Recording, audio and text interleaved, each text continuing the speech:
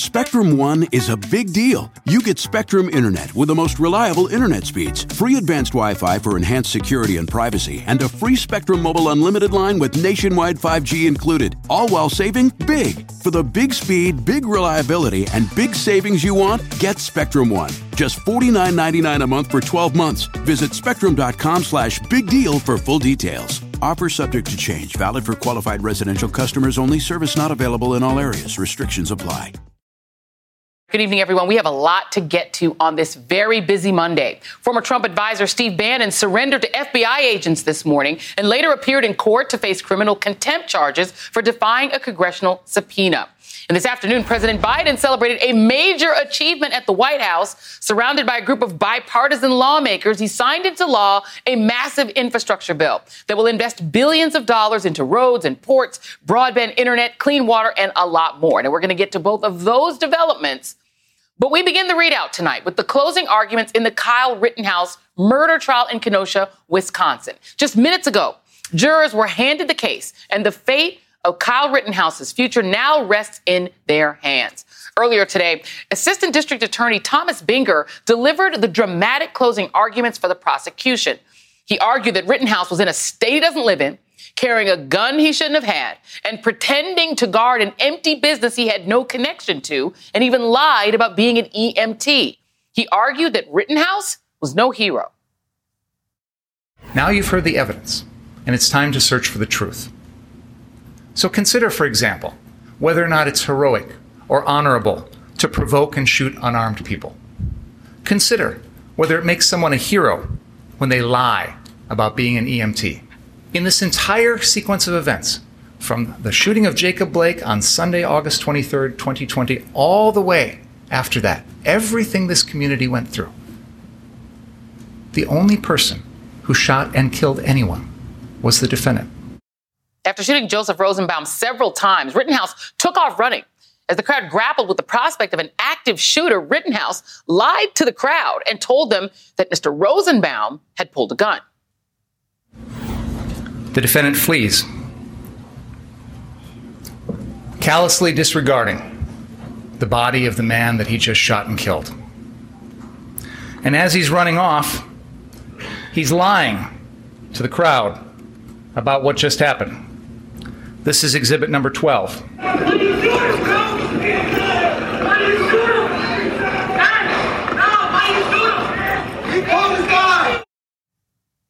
Earlier in the day, the prosecution asked the judge to let the jury consider lesser charges if they moved to acquit on the original counts. The judge agreed. Rittenhouse's attorney unleashed a vicious rebuttal, calling the prosecution's case garbage and a rush to judgment. This is a political case. The district attorney's office is marching forward with this case because they need somebody to be responsible. They need somebody to put and say, we did it. He's the person who brought terror to Kenosha. Kyle Rittenhouse is not that individual. The rioters, the demonstrators who turned into rioters, those are the individuals who bring us forth.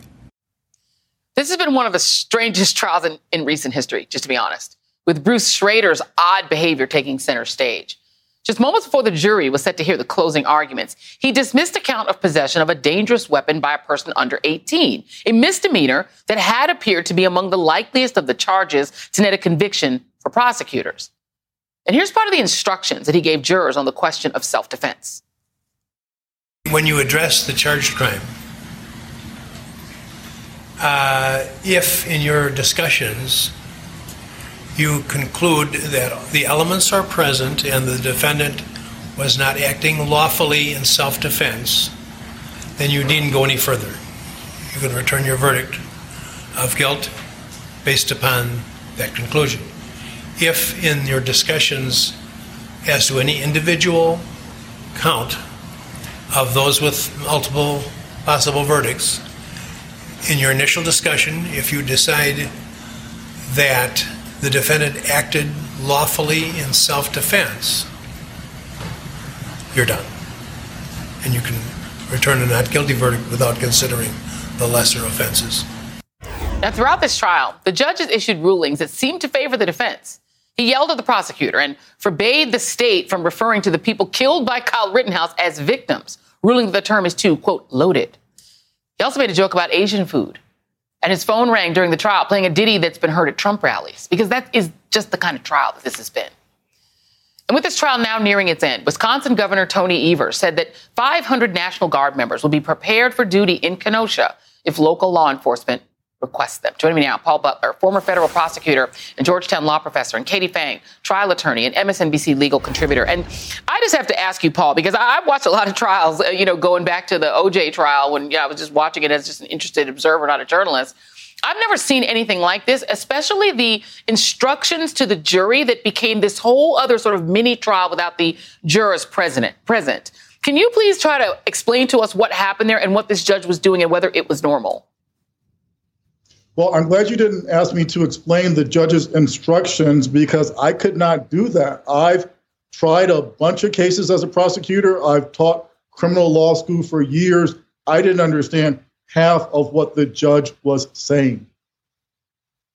I didn't either. Okay, good. At least it wasn't me. I thought maybe just I didn't go to law school. I understood it. Katie, could you make any better sense of it? Because so the thing is that I don't understand. I've been on a grand jury. Normally, lesser includeds are the way prosecutors kind of guarantee conviction. Because if they can't get you on the top charge, there are all these lesser included things that the jury could then consider. Say, maybe I don't think you murdered the person, but I think you did reckless endangerment or manslaughter. He essentially said, wipe it all out if you think he acted in self-defense on the top charge. Did that strike you as strange? It did. And, what we've noticed is that he doesn't like to read stuff. And he really should, because there's a reason why the jury instructions have been printed out for everyone to be able to see. The way that he has these random, rambling dissertations from the bench trying to explain key concepts of law is really where this trial has gone totally awry. But with regards to the lesser included, you can't just make this summary statement from the bench that if you find it was self-defense, that it completely eradicates all the lesser included. And the fact that he's allowed some of these lesser included should be given to the jury. I think that there's been inconsistent behavior, conduct, and rulings from the bench. Even recently, we just saw some stuff that was going on during closing arguments. But I think that the jury is sufficiently confused. And that's what gets scary when you're a prosecutor. If you got a jury that's confused, sometimes the easy out is to just let it go. And that is the real fear that the prosecution has at this time. Absolutely. And Paul, especially when you're talking about a teenager who, there's 18 jurors right now in the pool. It's going to go down to 12. Just the math tells you this could be an all-white jury. There's only one black person in the pool. So he might get an all-white jury of people to them, he looks like their son, right? And so now the question is, what do you believe is more logical? Let me play a little bit of what the prosecutor said. This is Assistant District Attorney Thomas Binger, and he talked about who provoked the initial reaction with Joseph Rosenbaum. This is cut one. Listen to that. They know you can't claim self-defense against an unarmed man like this. You lose the right to self-defense when you're the one who brought the gun, when you're the one creating the danger. And then he shows all this video that I thought was actually very powerful in showing that Rittenhouse shoots Mr. Rosenbaum, and then he runs, and then the crowd starts pursuing him, thinking he's an active shooter. And so there are people there who have their own guns because they're thinking, I'm going to approach this danger. He's the active shooter. People ask him, did you shoot someone? Did you shoot someone? And then he reacts to that with the second two people. Think about the mindset. This person has just killed one person. And then when two other people approach him, he shoots one of their arm almost off, and he shoots the third and kills him. And so what the prosecutor, I thought, pretty effectively argued is that he's the only one who's dangerous in this situation. The other people are not attacking him. He's the danger. Did that strike you as a strong argument? It did. The judge, as we've noted, has been extremely tough on the prosecution, but he finally cut them a break with this provocation instruction. If the jury finds that Rittenhouse was the initial aggressor, then he can't claim self-defense. So in closing, the prosecutor spent a lot of time arguing that it was Rittenhouse who started the fight and that it was really his victims who had the right to self-defense, not the defendant. So the jury will decide based on the witness testimony and video It's all open to interpretation. One witness said that this first victim, Rosenbaum, threatened to kill Rittenhouse. But the prosecutor said today that never happened. Another government witness said that Rosenbaum lunged for the gun, but another prosecution witness said that Rosenbaum was a babbling idiot who was harmless. So during jury deliberations, the jury will have to decide who it believes. But Joy, I agree with what you said at the beginning, that this was a good day for the prosecution. If it had tried the whole case as strongly as it delivered its closing, then Mr. Rittenhouse would soon be on his way to state prison. You know what that reminds me of, Paul? You know, I'm going to say the Zimmerman trial was like that. The whole time you're thinking, where did these prosecutors go to school? And then in the end, they delivered these wonderful closings, but they had already done so poorly going in. And anyway, we'll see if it turns out differently. Katie, let me let you talk about what the defense was doing, because they seem to be trying this as a political case, trying to appeal to any, sort of Fox News viewers on the jury. Let's just be blunt, who might think of when the looting starts, the shooting starts is like a good thing to say. You know what I mean? And if they characterize the people who were shot as the bad guys, and you think this guy's a hero like the people at that other network do, that's your jurors. So let's play a little bit of, this is Mark Richards is the name of the attorney, and this is what he had to say. If they want to be the heroes and they want to beat somebody and do what they're going to do to them, they better be right. And they weren't. Kyle Rittenhouse shot Mr. Rosenbaum because he was attacking Kyle. Every person who was shot was attacking Kyle.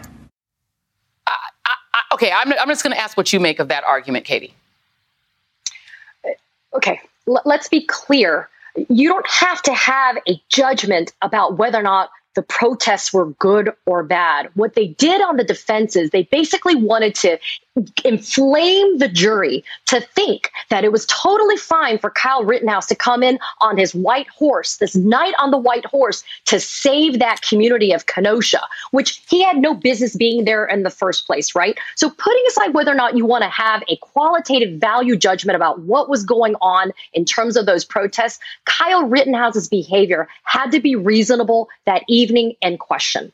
And he was not physically harmed. You have 2 dead people, multiple injured others. And the reality is it was hands, feet, a skateboard.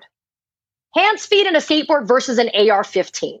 That's what that was. The thing that we heard in the rebuttal close, I think that really made sense and that countered what the defense was attempting to do today, was the fact that they called Rittenhouse a chaos tourist. Kind of reminded you a little bit about the January 6th insurrection, right? This idea that you had people that showed up armed to do harm. And that is exactly what Kyle Rittenhouse did as a chaos tourist. He showed up. He didn't mean to improve the community. And you know what? If the jury listens to the law and applies the facts and the evidence to the law, then they should be able to come back with at least one conviction. Because remember, each victim is a separate count.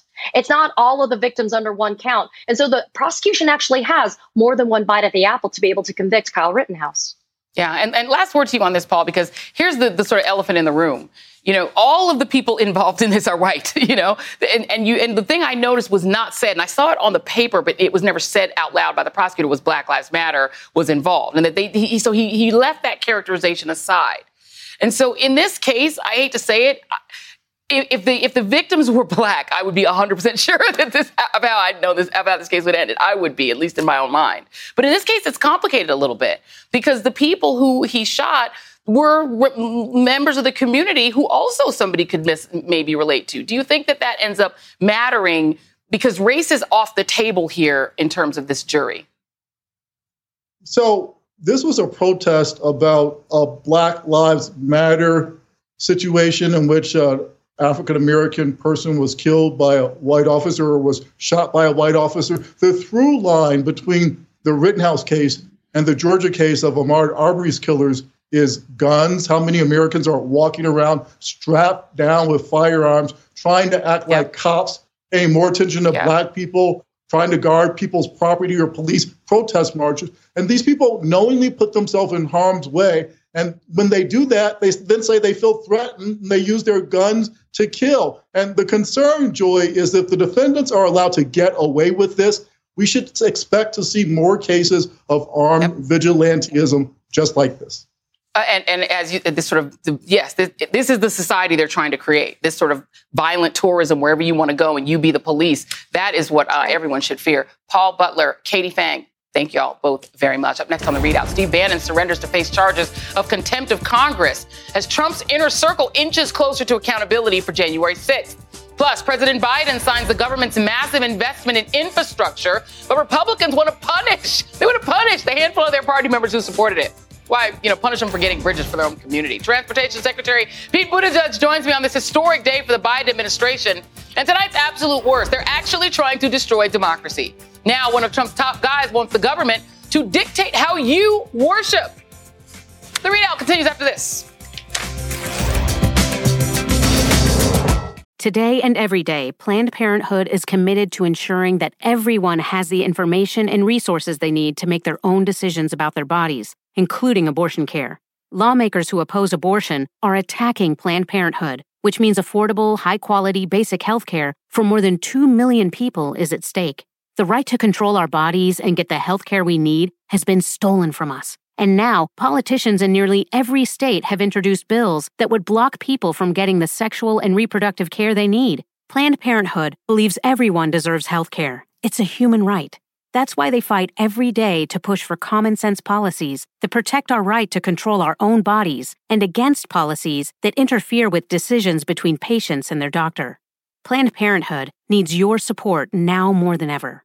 With supporters like you, we can reclaim our rights and protect and expand access to abortion care. Visit PlannedParenthood.org/future. That's PlannedParenthood.org/future. The wheels of justice may turn slowly, but they are turning when it comes to the Select Committee investigating January 6th. Steve Bannon surrendered to federal authorities this morning after being criminally indicted on Friday on charges of contempt of Congress. And, no surprise, he gave a self-aggrandizing press conference portraying himself as a MAGA martyr while defiantly pointing the finger at everybody but himself. A year in prison might go a long way toward deflating that ego and also getting him some different colored shirts to layer. Of course, Bannon isn't the only Trump ally at risk of criminal charges for defying Congress. Trump's former chief of staff, Mark Meadows, appears to be following in his footsteps, refusing to comply with a subpoena from the Select Committee. And like Bannon, he neglected to even show up for his scheduled deposition last Friday. And now Congressman Adam Schiff is making it clear that Meadows is next. I'm confident we'll move very quickly with respect to Mr. Meadows also. But we want to make sure that we have the strongest possible case to present to the Justice Department and for the Justice Department to present to a grand jury. When ultimately witnesses decide, as Meadows has, that they're not even going to bother showing up, that they have that much contempt for the law, then it pretty much forces our hand. Now the almost 24 other Trump allies under scrutiny by the committee have a choice to make. They can either comply with their subpoenas or risk the same fate as Mr. I Made Breitbart the home of white nationalism, a.k.a. the alt-right. This comes as outgoing Republican Congressman Anthony Gonzalez sounds the alarm that January 6th was just a dry run for an actual coup in 2024. It looks to me, and I think any objective observer would come to this conclusion, that he has evaluated what went wrong on January 6th. Why is it that he wasn't able to steal the election? Who stood in his way? Every single American institution, it's just run by people. And you need the right people to make the right decision in the most difficult times. He's going systematically through the country and trying to remove those people and install people who are going to do exactly what he wants them to do, who believe the big lie, who will go along with anything he says. And do the institutions hold again? Do they hold with a different set of people in place? I hope so, but you can't guarantee it. The truth is, the big lie is still sweeping the GOP. In fact, more Republicans now believe the nonsense theory that Trump will be magically reinstated by the end of this year. 28% of Republicans believe that now, up from just, an equally bad 22% last month. It's a reminder of why the work of the January 6th committee is so important. Joining me now, Kurt Bardella, advisor to the DNC and DCCC and former spokesman for the House Oversight Committee, and Ben Rhodes, former deputy national security advisor and MSNBC political contributor. And Kurt, you worked on that Oversight Committee. It's fairly clear there are already the soft rumblings of threats that if Kevin McCarthy is the next speaker, they will disband this committee. I think anybody should understand that. But dream with me, if you will. What would they theoretically do? Isn't it clear that what Republicans would do is suddenly believe in subpoenas and start making up things to investigate about Democrats should they get control of the House? Joy, if Republicans regain control of the House, they will continue what they started during the Barack Obama years and issue a tsunami of subpoenas, a tsunami of hearings, an avalanche of depositions, invented accusations, invented controversies, just like they did to Barack Obama's entire presidency. Every cabinet secretary, every relative, every single person that has any association to this current administration will come under target. We have seen that anyone involved in Trump world will not hesitate to abuse their power, use their office, use their leverage, use their authority to do whatever they want to Trump's enemies, to perceived enemies. They made enemies lists when they were in the administration. They will advance that. They will do everything that they can to target and go after every single person that they perceive to be a threat to them. And really what that means, a threat to them are people willing to stand up for democracy, people willing to defend democracy, defend checks and balances, respect our institutions, try to hold up the pillars that keep our society going. Steve Bannon has said all along that his intention is to act as a Leninist and to tear down and destroy the structures of our institutions and establishment. He announced that in 2017. What we are seeing now happen with Donald Trump, with the Republican Party, with Steve Bannon's defiance is a deliberate effort to make good on that threat that he made. And that's what the Republican Party is all about right now. And that is why it is crucial that we hang on to the majorities in Congress, because if we lose them, if we give these Republicans an inch, if we give them a return to power, they will never let it go ever again. And this is the point. In Ben Rhodes, this is actually cut one for my producers. I'm sorry, I'm jumping around in my head as I'm listening to you all talking. This is what Steve Bannon said on his podcast. This was just on Friday. And just remember, he used to run Breitbart, which is one of the places that spews the talking points that the far right can pick up. The MAGA talking points go through that organization, that news organization, right? And they said they were all right, which is white nationalism. They were open about it. He was. We're taking action, he said on his podcast. That action we're taking is over school boards. We're taking over school boards. We're taking over the Republican Party through the precinct committee strategy. We're taking over all the elections. We're going to get to the bottom of 3 November, meaning the election. We're going to decertify the electors, okay? And then you're going to have a constitutional crisis. They've made it very clear, and you cannot take him seriously if you don't want to, but he's saying their playbook out loud. Now let's go to cut 4. This is for my producers, please. Jonathan Karl has a book out that talks about what they already tried to do. Mark Meadows forwarded a memo from lawyer Jenna Ellis, one of the internal attorneys, to the Vice President of the United States, Mike Pence. It's similar to the Eastman memo. It says she's making the case that Mike Pence could overturn the certified results of the presidential election in enough states to hand Trump the victory. She portrayed this not just as something Pence could do, but as something Pence must do to abide by his solemn constitutional duty. Do you have any doubt in your mind, Ben Rhodes, that the trial run was in January and in 2024 they'd go for the real thing? No. And look, to connect these things, Joy, when you see Steve Bannon or any of these people defying subpoenas, what's so unnatural is that they don't care. They don't care about the potential legal consequences. They don't care about the potential societal cost to them for being essentially felons. They only care about one audience, and that audience is Donald Trump and the element of the Republican Party that he represents, largely the white nationalist element of the Republican Party that they've stirred up constantly around the big lie and all manner of other conspiracy theories. And what they are betting on, Joy, is that they can, between the last election and the next one, figure out how to make it impossible for Donald Trump to lose an election. This isn't just rhetoric. At the state level, they are replacing officials so that the people in charge of certifying elections will no longer be the kinds of people that took a stand in Georgia for the integrity of elections, but are either going to be elected Republican state legislators who can just overturn an election, or they're going to be so burrowed into that structure that they'll be able to have their way. If they win the House of Representatives or the United States Senate in the midterm elections, they will have that cudgel to bring into the next election. This is not subtle, Joy. They're talking about this out loud. The strategy is to delegitimize the previous election and to give yourself the capacity to overturn the result of the next election.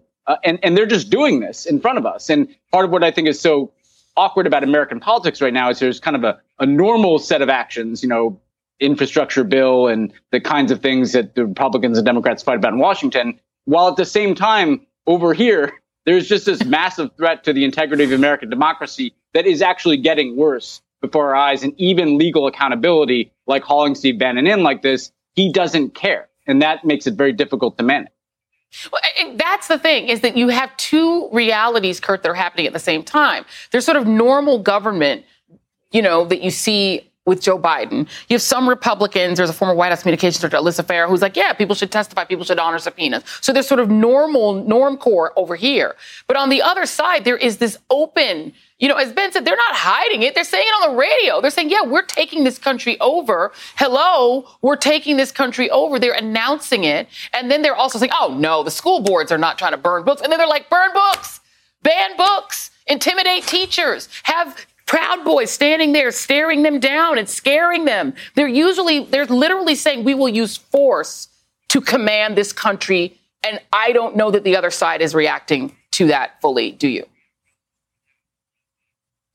Yeah, I think that this is really the greatest challenge for Democrats, because the reality is Republicans are willing to do anything and everything. They have no moral compass. They have no code. There is no low too low for them to try to engage in order to achieve their means and try to take back power. There is a line for Democrats because we're ethical. We have a moral compass. We have actual values that we try to adhere to and live up to. Republicans see that as a witness. Republicans see that as Democrats handicapping themselves in this existential fight right now.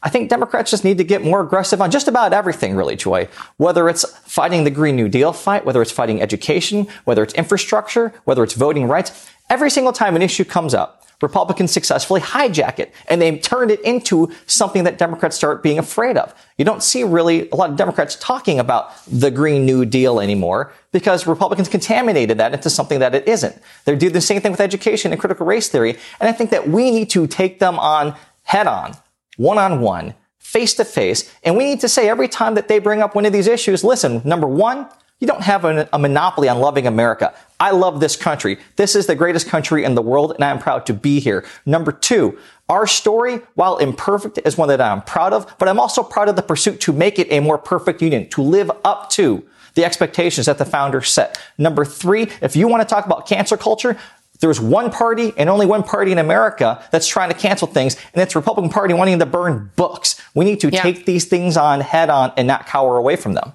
We will have more of this discussion coming up. Unfortunately, we're out of time for now. But Kurt Bardella, Ben Rhodes, thank you both very much. Thank you. And still ahead on the ReidOut. Up with the stroke of a pen, President Biden unlocks more than $1 trillion, speaking of normcore politics, aimed at rebuilding America's outdated, crumbling infrastructure. It's a pretty big deal. Transportation Secretary Pete Buttigieg is here to talk about what comes next after this.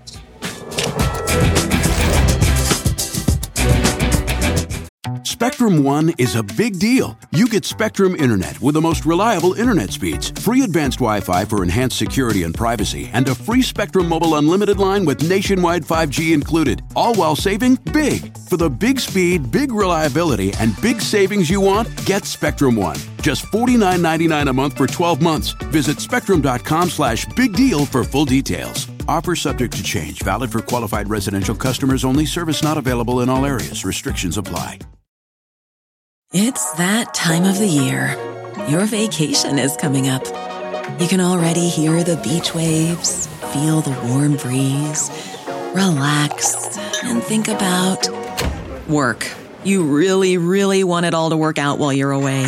Monday.com gives you and the team that peace of mind. When all work is on one platform and everyone's in sync, things just flow. Wherever you are, tap the banner to go to Monday.com.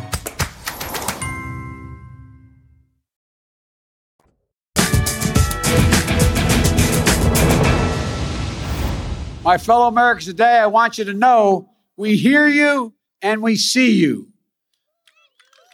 The bill I'm about to sign along is proof that despite the cynics, Democrats and Republicans can come together and deliver results. Here in Washington, we've heard countless speeches and promises and white papers from experts. But today, we're finally getting this done. So my message to the American people is this: America's moving again, and your life is going to change for the better. Today was finally Joe Biden's BFD day, and a monumental one for America, too. The president, often nicknamed Working Class Joe, made it officially Infrastructure Week at long last, signing his infrastructure bill into law today. As he noted, it was a truly bipartisan effort, perhaps Biden's favorite thing, with 19 Senate Republicans and 13 House Republicans having voted for it. The new law invests $550 billion into transportation, roads, bridges, and other tangible stuff, plus broadband and internet and improving the country's water systems. The largest infrastructure investment in history, topping Dwight Eisenhower in sheer breadth. But it's just the beginning of what the administration hopes to accomplish, as both the president and the vice president pointed out today. This bill, as significant as it is, as historic as it is part one of two. To lower costs and cut taxes for working families, to tackle the climate crisis at its core, Congress must also pass the Build Back Better Act. The work of building a more perfect union did not end with the railroad or the interstate, and it will not end now. Joining me now is the U.S. Secretary of Transportation, Pete Buttigieg, who, thank you for being here, Secretary Pete. When you first got this job, I remember you came on this show and I told you were lucky because you got the trains job, because, I love trains. You got much more than that. You wound up with the pretty cool deal here. I mean, this is over $1 trillion in, bipartisan bill to really rebuild the country. The big question now is how quickly does it get started? How much can be done in the next year? Because let's just talk about raw politics. The more people see, the more they will understand that it was the Biden administration that did it.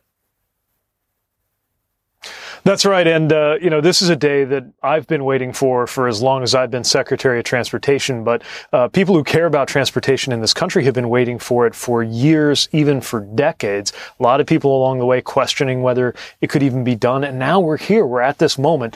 And of course, the pressure is on to deliver. Now, I should say that this bill includes near and long-term efforts. Some things are going to happen very quickly because we're taking grant programs that already exist in my department. They're just going to have much more funding to work with. For example, this week we'll be rolling out the latest awards for what's called the RAISE grants. That's about $1 billion going out to projects around the country that enhance safety and economic development and other things that communities need. Now, for that $1 billion or so in funding, we got $10 billion in applications, which means we know there are a lot more projects, good, worthy projects that are ready to go that we have a chance to fund next year. And we won't wait all the way until November to do it because we know how much interest there is. But having said that, this isn't like the stimulus bill back in 2009, where it was all about shovel-ready projects, getting that money out into the economy as quickly as possible. This is, yes, for the near term, but really about the long term, too. And we're as interested in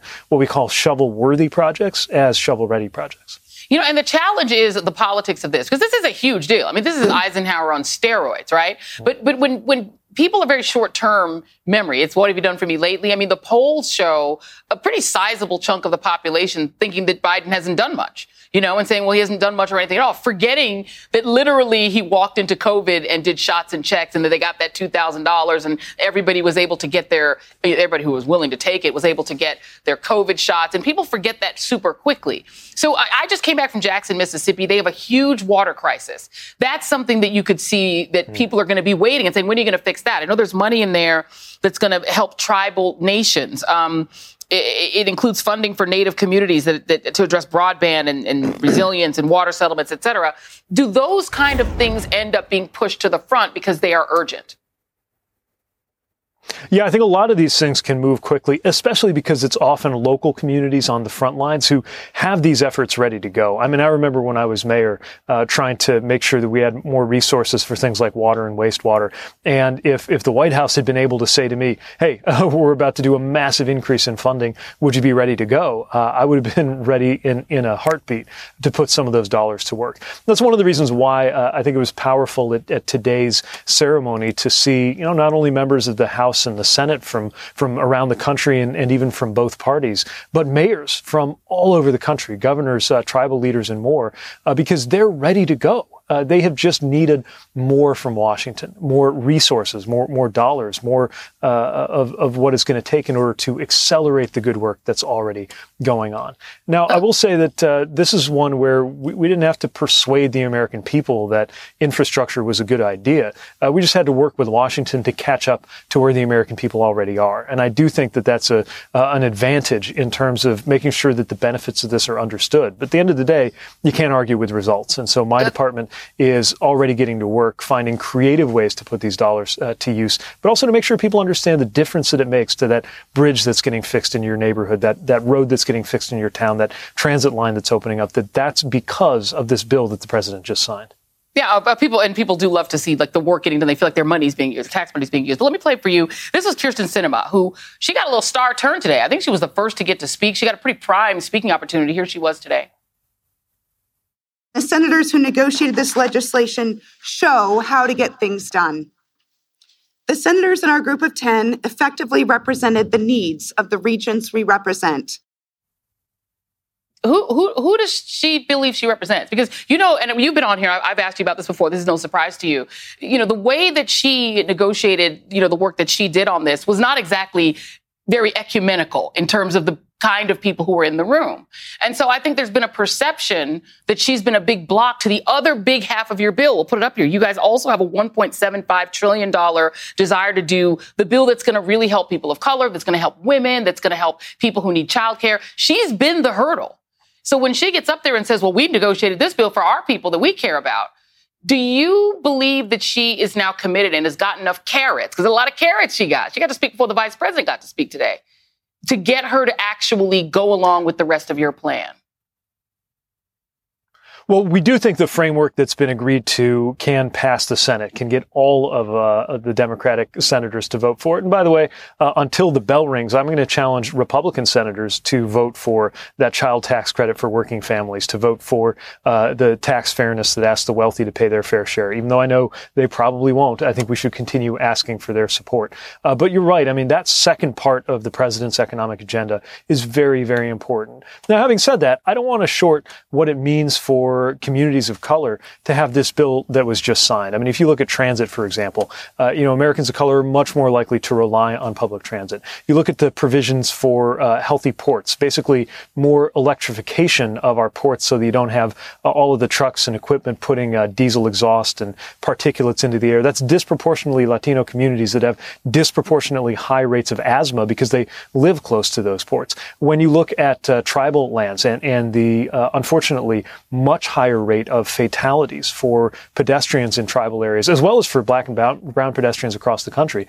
There is a racial justice element to the safety provisions, billions of dollars to make it safer to be a pedestrian or a driver on American streets. So yes, we continue to be, of course, very committed to seeing part two, that Build Back Better, what I call part two of the Biden-Harris administration's big deal, go through the House and the Senate. But I want to make sure the benefits of this bill, by the way, also outside of transportation, obviously things like lead pipes, hugely important to deliver across the country. And we can't wait to not just tell the story, but of course to do the work. Well, the people at that other network are going to be mad. You talked about all the stuff that they don't like you to talk about. By the way, I haven't got a chance to congratulate you and Chasten on your twins. They're adorable. Thank you. I liked the photo and retweeted it, but now I can actually tell you in person, congratulations. Thank you. And congrats on this big bill. Thanks so much. Thank you very much. Have a great evening. Okay, Secretary Pete Buttigieg, appreciate you. Still ahead, more on this historic achievement by the Biden administration. Biden allies are calling it his Eisenhower moment as Trump loyalists just whine and cry because they couldn't get it done. They wanted infrastructure week for them. Historian Michael Beschloss joins me next. We're back after this.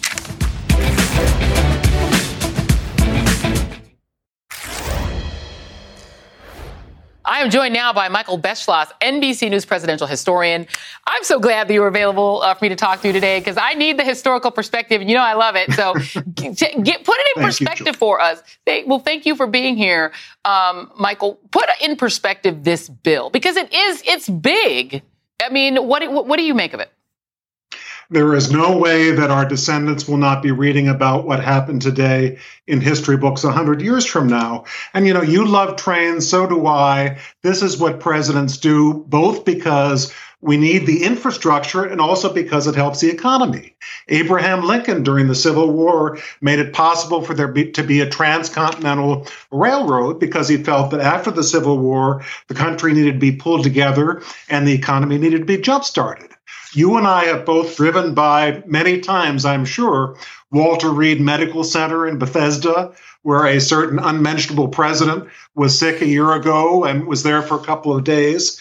Well, he's not the only patient, but that was public works that was invented by FDR, Franklin Roosevelt, in the 1930s.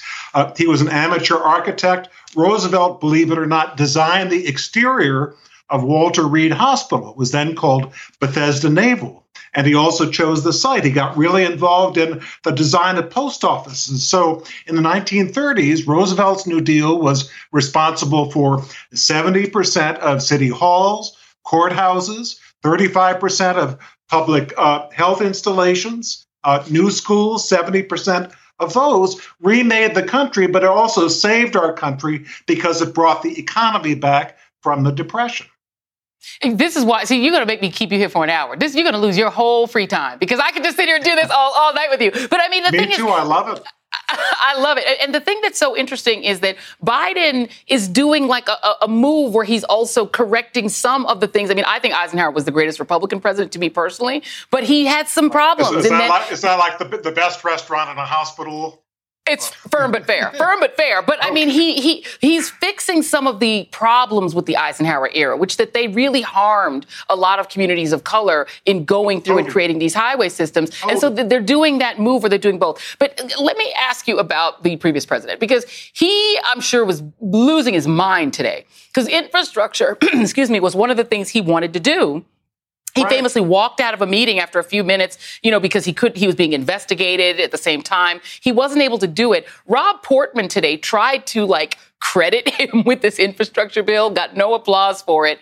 And at the same time, Republicans are getting death threats for voting for this, for voting for bridges for their own communities. What do you make of that? Well, Trump taking credit for infrastructure, what happened today is like the rooster taking credit for the sunrise. The guy had 4 years. It did not happen. And plus, you're absolutely right. It is his people who are phoning in death threats to the very tiny number of Republicans who tried to make this possible. And the other point you made is perfect, Joy, which is, we love Eisenhower in many ways. We love the interstate highway system, but that system was abused and manipulated in city after city to isolate or destroy Black neighborhoods, Latino neighborhoods, in some cases, Italian-American neighborhoods. That will not happen this time. It can't. So I hate to really dwell on polls because they're ephemeral, right? And at this point in many of their presidencies, a lot of presidents faced a crisis of public confidence. And Joe Biden faces a massive ongoing COVID nightmare that is harming his numbers. So his numbers are pretty low right now. There's also a lot of Americans who, despite having gotten the shots and checks, are still telling pollsters that he's accomplished nothing or almost nothing, which I find amazing. I guess they spent the whole $2,000. Now they're not happy anymore. Well, but does that matter? Should we think about this in terms of those polling numbers? It would matter if we had midterms to borrow, but midterms, last I heard, are going to be a year from this month.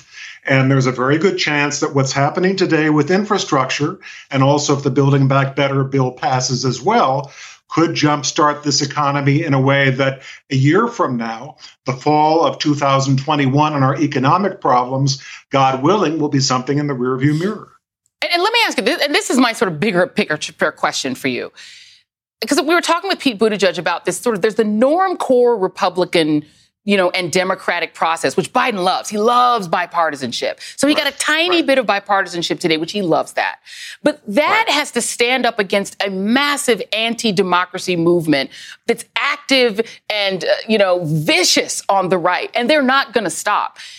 Do you think that Biden's theory of the case, that giving people tangible things like infrastructure can sap the steam out of that anti-democracy movement? Or are you worried that it'll be ignored essentially by people who are so far gone that they think that Donald Trump is still president? Well, I think it can help us defeat the anti-democracy movement. And I think you're not going to disagree with me when I say that our democracy is in greater danger from within than at any time since before the Civil War more than 150 years ago. But if during the next year government is able to build bridges and roads and infrastructure all over and people see it and it makes their lives better and the economy gets better and people are happier just as they were in the 1930s, there is a very good chance that people will say, I was wrong. Government can work. I shouldn't be so down on democracy. I hope that happens because there's nothing so unifying like not going through a pothole when you're on your way driving somewhere. Michael Beschloss, it's very concrete. You're always so much fun to talk to. Thank you. You have made me feel better. I appreciate you. Thank you. And don't go anywhere. Cheers. And don't go anywhere. We just had Michael Beschloss. And then next, we're going to have the totally turn. Tonight's Absolute Worst is up next. And it's a Trump loyalist who's trying to undermine one of America's most basic founding principles, your freedom of religion. Do not go anywhere.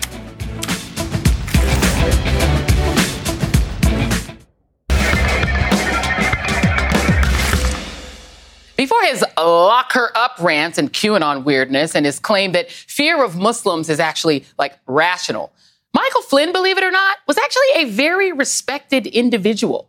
He was somebody that most military people thought of as sort of a military great. He rose all the way to become the head of the Defense Intelligence Agency. At one point, he was one of the most respected generals in the United States. But perhaps as a hint of what was to come, not long after he made it to those heights, he wound up actually getting fired by President Barack Obama from that position. And after that, things started to get a little bit weird.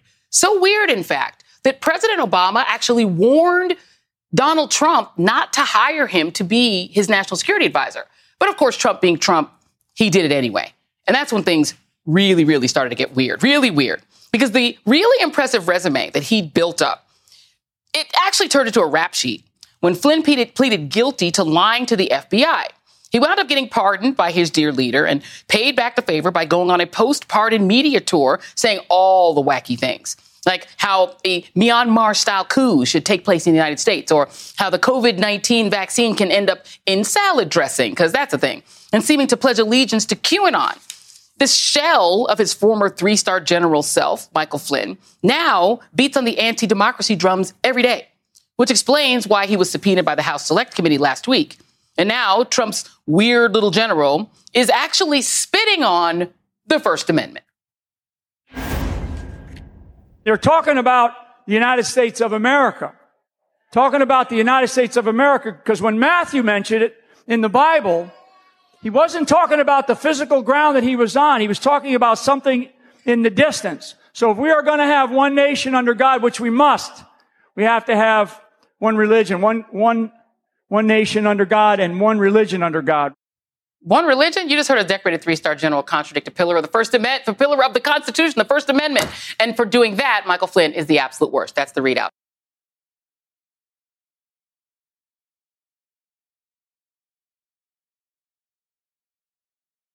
Spectrum One is a big deal. You get Spectrum Internet with the most reliable internet speeds, free advanced Wi-Fi for enhanced security and privacy, and a free Spectrum Mobile Unlimited line with nationwide 5G included, all while saving big. For the big speed, big reliability, and big savings you want, get Spectrum One. Just $49.99 a month for 12 months. Visit spectrum.com/big deal for full details. Offer subject to change. Valid for qualified residential customers only. Service not available in all areas. Restrictions apply.